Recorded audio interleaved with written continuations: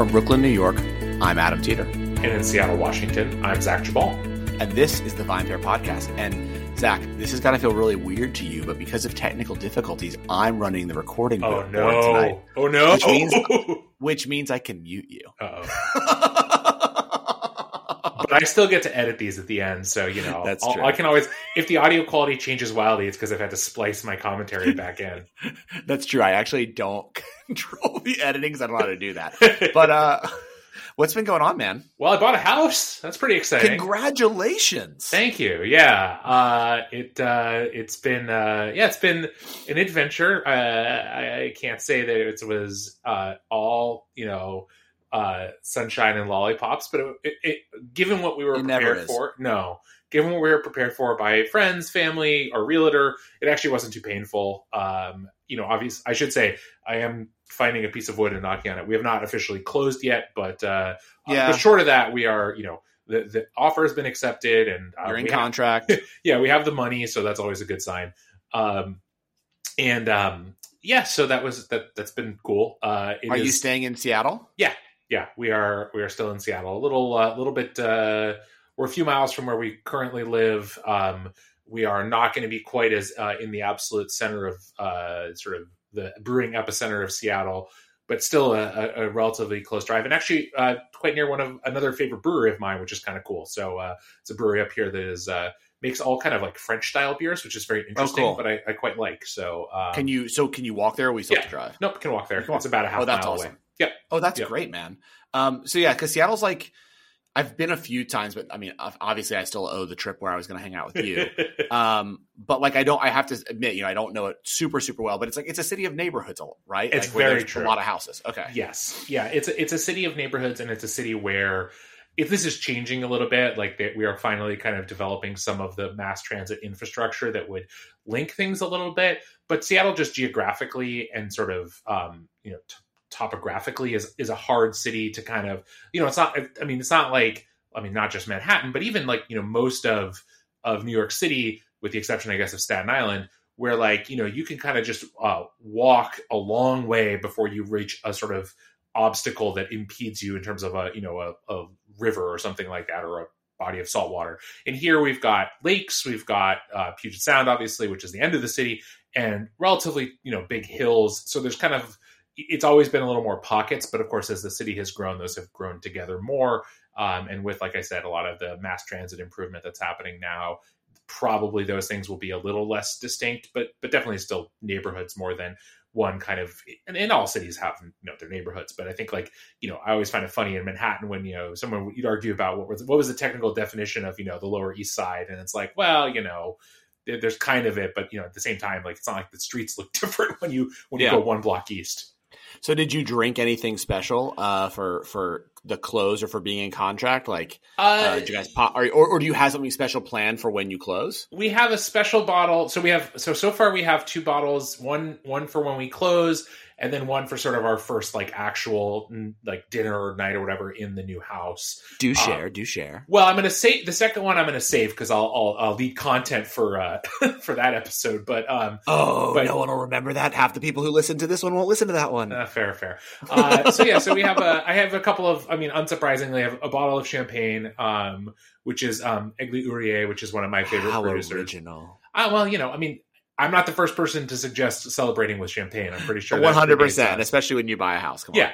And then we have, my wife and I have a bottle of wine from our, actually another bottle of sparkling wine, but from a domestic producer, Argyle in Oregon, which is the first winery that she and I went to together when we started dating. And so that'll be probably what we have the first night in the new house, is the tentative plan. Obviously, circumstances could change. But most exciting, many exciting things, the new house will also have space for an actual legitimate podcast studio. So I have a little utility closet that will become where the cave I go into to record these. So you guys will notice probably an improvement in sound quality. Nice. I love it. How about you? What have you been drinking? Oh gosh, man. So I've been doing this thing I love, which I think we talked about a bunch, but I don't drink Monday through Wednesdays, which I've kept up with, which is great. But so on the weekends, let's see. So last weekend, I hung out with Keith on Saturday night. We went out to dinner outside, obviously, with Naomi and Gina. Keith's wife is Gina. And we had some delicious orange wine. I can't remember the producer, but we went to this place, Larina Pastificio, which is incredible in Fort Greene, just really sick pasta. And they have a really amazing wine list. And so that was a really delicious bottle. But again, like I don't like to take pictures of bottles when I go out to dinner for some reason. And I like to be in the moment. So I feel bad. I don't remember the producer. But it was a really delicious bottle of orange wine that Keith had selected. And then on Sunday night, I did something I had never done before. And I was actually pretty impressed with myself. So I think I've talked about this before. Naomi's been a vegetarian since she was 5. Her personal choice, right? Her parents are not vegetarians. It wasn't like they subjected her to their own sort of dietary restrictions. She, decided she wanted to be a vegetarian based on, the animals and things like that. And anyways, so she's always been that way. But usually like when I want to have like a burger night, I'll make a burger for myself and I'll make something else for her, like grilled cheese, or I'll do a veggie burger or whatever. And I finally was like, you know what? Screw it. I'm going to buy the Impossible Burger meat and I'm going to make smash burgers. And so I made smash burgers with it. I followed the instructions that I read on the LA Times, which were very helpful. Like I weighed each patty out to 3 ounces. So I made, 4 3-ounce patties. I got a nonstick pan, super, super hot. Then I added a little bit of oil and I mean, there's smoke obviously, but I seared them on both sides so they get crusty like a smash burger. And then I added cheese. So the second you sear one side, so super hot. And then when it's like a minute and a half and it's really crispy, you flip it and you immediately add the cheese and sear for another like minute to minute and a half. Okay. And it really has that sort of like Shake Shack in and out kind of like crust around texture. Yeah. And then I added some caramelized onions, lettuce, tomato. I also bought this new sauce they're selling at Trader Joe's called Magnificauce, which basically tastes like Shack sauce, or In-N-Out sauce. And then I paired it with this is gonna be weird because I talked about them on another podcast, but Mayacamas Chardonnay. Nice. Because I was thinking, I'm like, and I was like, it's a veggie burger actually, so I can do a white wine, and it will stand up, and it was delicious. But the thing the Mayacamas Chardonnay was awesome. But the thing that was really dope, to be very fair, was this burger. I was really impressed. I think I will do it more often. I don't know why I haven't been doing these plant-based burgers more. Was this the first time you had tried the Impossible Burger? I had it in like, tacos and things like that where I had it, with seasonings. And I'd had it once at like a food truck. I remember like 2 or 3 years ago and was like, meh. And honestly, I think maybe they didn't do it well. But yeah, so I guess it was the first time I had made it for myself and I was blown away. Yeah. I was like, look, it's not a burger. I think if you are this person who's like, this better replace my cheeseburger, it doesn't do that, right? It doesn't taste like beef, but it tastes really good, if that makes sense. I don't know how to explain to people. If you're going in being like, this better tastes like beef. No, it doesn't taste like beef. It's not made out of beef, but it tastes really good and better than any veggie burger I've ever had. It has that quality of it being meat. Veggie burgers get crumbly. They're dry. They fall apart. This had moisture. It was really unctuous. It had the umami I wanted. It was really, really good. Cool. Yeah. I've definitely had, I've never made them at home. I've had them out a couple times pre-pandemic. And I've always found my thinking on it has been that, when I make burgers, especially at home, I tend to kind of go almost the opposite direction from you. Like I go very like minimal ingredients, like basically just like ground meat and cheese. But I also do stuff like grind my own meat. And usually Caitlin makes buns. And so it's like a very like, when I do real burgers, that's what I do. Okay. But that's sort of like when I read up on the LA Times, they were like basically go crazy with the condiments and do them super thin for these. And it did deliver that fast food but higher end for me. Yeah, when I do my own burger, I do sous vide and I'm like, let's just add a little Gruyere or something and like maybe some sauteed balsamic onions. Yeah. But no, I 100% agree with you. But that's what was kind of fun about this. Exactly. I haven't made a burger like this at home before. Yeah. And you're right. It isn't exactly beef, but it fits super well into that sort of ecosystem of like all the accoutrement that you get with like a fast food burger, or even just like a burger out where you're getting like a little more elaborate, and where to me the point is a little bit less about the patty itself and more about everything working together. So yeah, I'm with you there. It was delicious. Cool. So let's jump into today's topic, which is obviously we talked a lot about RTDs and RTSs, so ready to drinks and ready to serves, over the past few months. And a lot of those conversations we've had both on this podcast as well as in next rounds has been with indie producers who've really been leading the way in terms of creating, boxed Negronis, canned gin and tonic, et cetera. We've had really great conversations with, a bunch of different people who are doing this. So too many to name on the podcast, but you should go back and listen to some of these next rounds. But obviously, as always happens, the big brands have realized that this is a space they should now get involved in, and they're jumping in, right? We're seeing, I got a release today that, Bombay Sapphire is releasing their canned gin and tonic. That Tanqueray has obviously released theirs. Any moment now, that big brand that's known for spritzes is probably going to release a canned spritz. Crown Royal is coming out with their Crown and Cokes and peach whiskey and tea, et cetera. So Zach, you'd posed this to me, when we were thinking about the topic for this week as to, so what does this mean, right? Are we going to see the same sort of influence and sort of sales muscle we have seen that the big brands have had in other places in this space? And I think it's a really interesting question.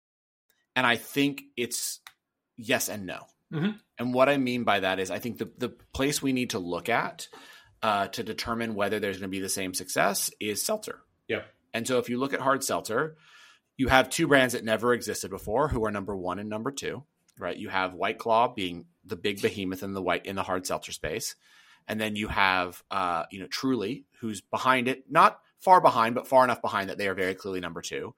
But then number three and number four, very recently, are Bud Light and Corona, right? So brands that have brand recognition. So I think, it's still early to say. And look, maybe it hasn't been as long for the category to develop, meaning that I don't know if these craft brands have been in the market as long as White Claw and Truly were before the big, people came in.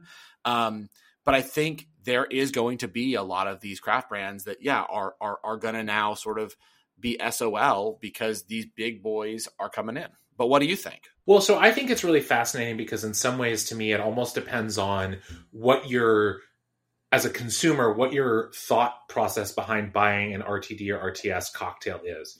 So if your thought process is that what appeals to you about it is having a sort of cocktail experience that is somewhat equivalent to the kind of experience that you could have at a cocktail bar, maybe not an absolutely elaborate cocktail, because that's just never really going to work probably in the RTD or RTS category. But you want to have a drink that's a good, a really nice old fashioned or a really nice, Negroni or something like that. I think this is an area where the smaller brands can still be, and the craft brands can really compete, because in the end, I think what you're already seeing, and I think we'll continue to see, is that if you are the big spirits brands, your Tanqueray, your Crown Royal, etc., your approach to putting an RTD or RTS cocktail together is, what are our absolute most popular formulations, right? Crown and Cola, peach tea, whiskey peach whiskey and tea or whatever, gin and tonic, and that is going to be what you are going to put out there. And inherently, you're going to kind of have to appeal to a very large cross-section of drinkers, which means that not that quality will be poor. That's not at all what I'm trying to say, but merely that you will not be able to offer, I don't think, as much kind of variation and differentiation. And where these craft brands you've already seen it, and I think you will continue to see it, is, okay, great, you can make a gin and tonic in a can, but I can make a Last Word in a can, or I can make a lion's tail in a can or something, right? That people who want an experience that is closer to a craft cocktail bar and maybe further away from what you might find in any bar setting on the planet are going to look at craft brands. But of course, the thing that's different, and I think where the big brands will dominate, and where there is, I think, a difference between even hard seltzer and this category, is that Bud Light Seltzer and Corona Seltzer have nothing to do with Bud Light or Corona other than branding.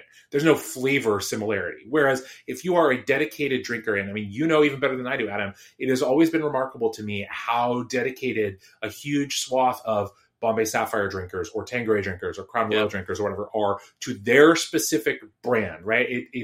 You can pour them, and I've tried, and I've been in this experience, because sometimes in a bar you run out of the brand that someone wants, or it's out, it's not in stock, or you don't carry it even, and it's like, for those people, from the vast majority, they're not happy. Yeah, they're just like they either sometimes just leave, or they are like, they're grumbling like, okay, fine, I will take a different gin or whatever. And for that group this is going to be a slam dunk. I actually think, and this is the thing I wanted to ask you about, what I wonder is, how are these products going to compete for space with just the bottled spirit itself? Because to me, I think that where a lot of these RTDs and RTSs are going to have a ton of success, and we've talked about this, like, you go to an airplane in a year, they're not going to open a can of tonic water and give you a little airline bottle of gin. They're just going to give you a can of whatever, Tanqueray gin and tonic or whatever. Like, all these categories, all these areas where the process of mixing a drink is onerous, sporting events, other kinds of venues like that, which will one day be open again if they're not already in some places. That's where this is going to be. And that's a place where I don't know that the craft brands would have ever competed. I don't know. That was a lot of things, but that's what's been on my mind. Yeah. So I think, a lot of what you're saying makes a ton of sense. I think, obviously on the craft side, there are going to be people, it's the same people, like, look, you're going to always have the consumer. Is it going to be mass? No, but you're always going to have the consumer who loved a craft cocktail bar and loved that the bartender behind the bar was pouring some bespoke spirit into the can. Now, what I will say though, is what this is going to demand on these craft producers is they're going to have to start putting what the fucking spirit is that's in the can.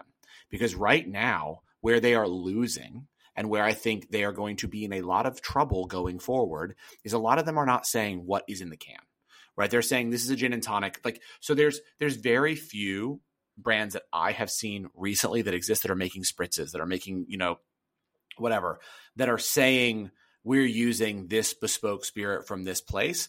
Some are, right? So like, Social Hour that we interviewed, right? Like Julie Reiner, she's saying that all the spirits are coming from a distillery in Brooklyn. I forget the name now, but in Williamsburg, right? So she's saying that's where the spirits are coming from, but others aren't. They're just sort of saying like I think Craft House, they say, I think two of their drinks they say are Plantation, 3-star or whatever, but they don't say what any other spirit is, right? If I am now a craft consumer and I care, I want to know, like, are you making, is that daiquiri made with 10-1? Is that daiquiri made with Kasama? Like whatever the rum is, like, tell me, right? Because that's why I also like going to these craft cocktail bars. Exactly. And instead, like, the brands I like are telling me, well, Tanqueray's in here because it's a Tanqueray gin and tonic. Yeah. So I think, that's one place where the craft brands are going to have to get smart.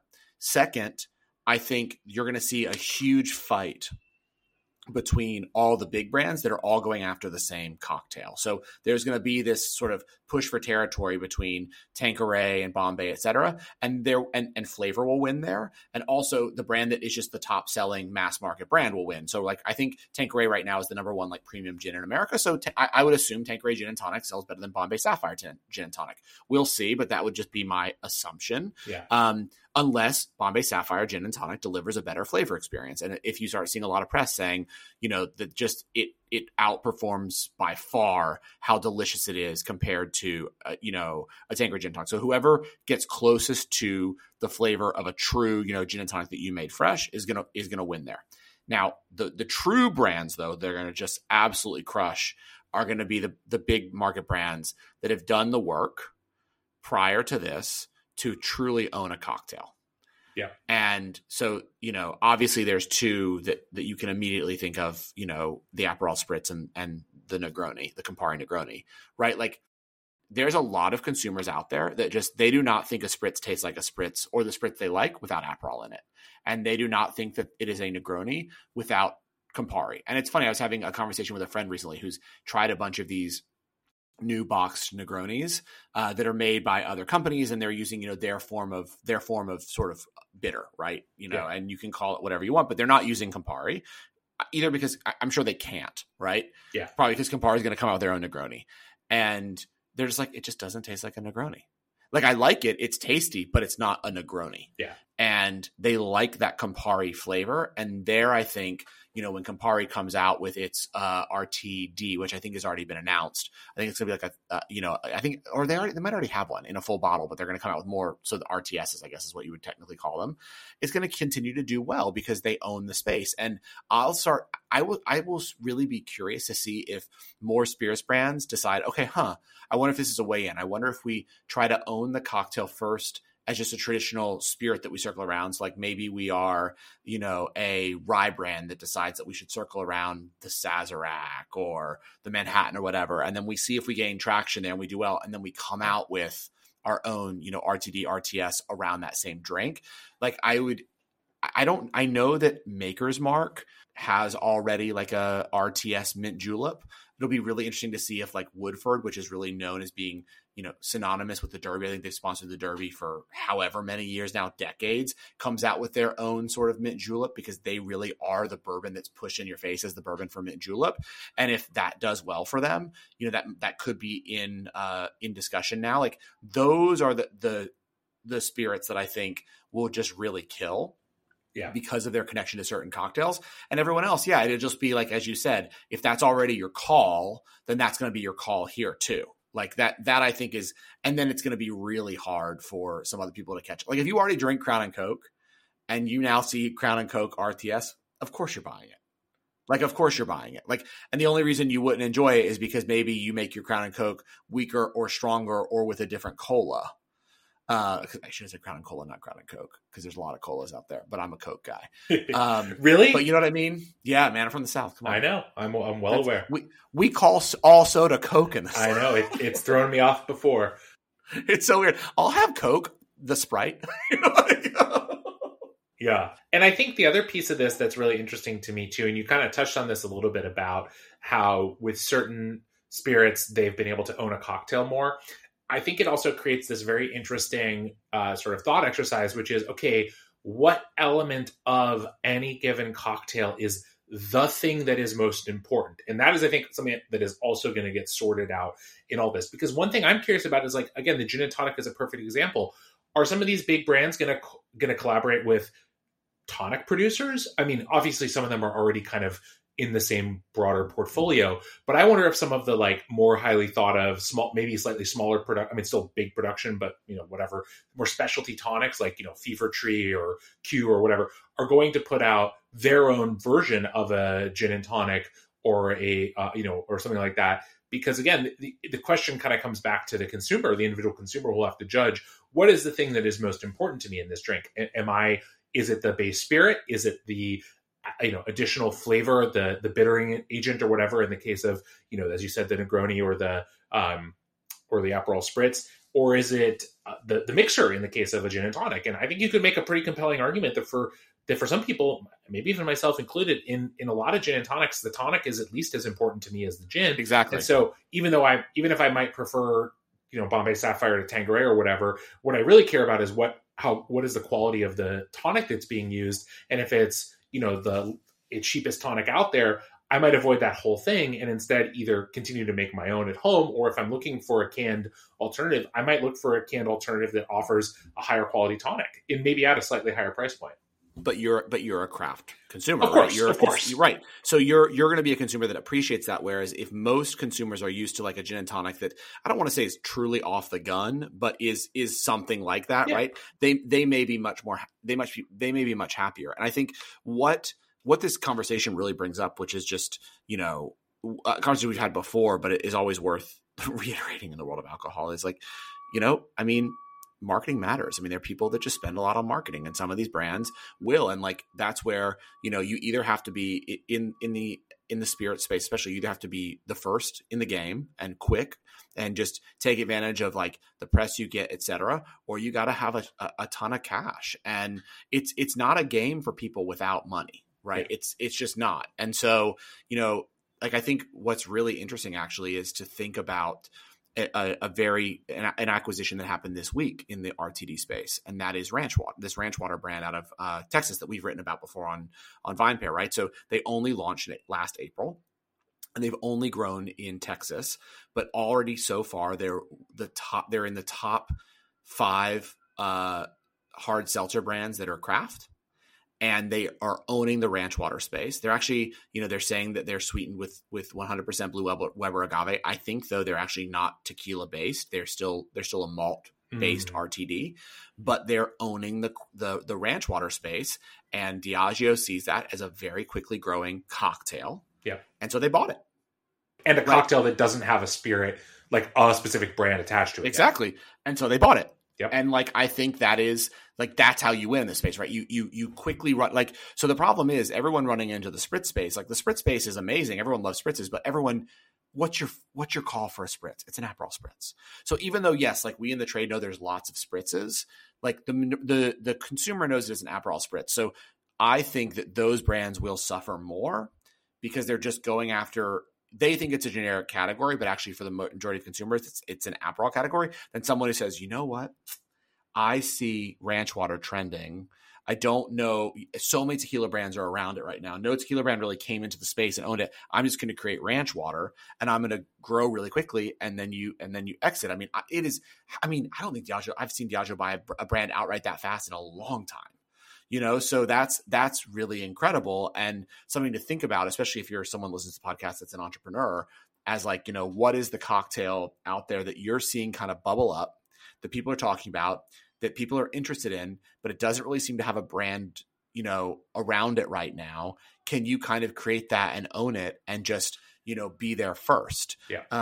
You know, ranch water is a phenomenon, you know, that's really, you know, only exists right now in Texas. I mean, it's kind of, I know Erica talked about it a lot when she was on the podcast last summer, but like it still really is a very much a Texan and Southern thing that's starting to expand. But yeah, what is some regional cocktail maybe that's big where you live, or some other cocktail that you know naturally starting to grow?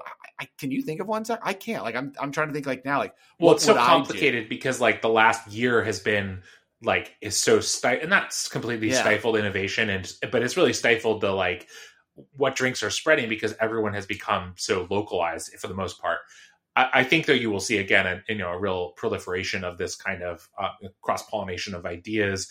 And more than anything else, I mean, we know this, the cocktail, there's vast cocktail literature that could be mined for these kinds of things that could translate well to the can and that don't have a well-known spirit attached to them. And of course, there's also, you can always create cocktails.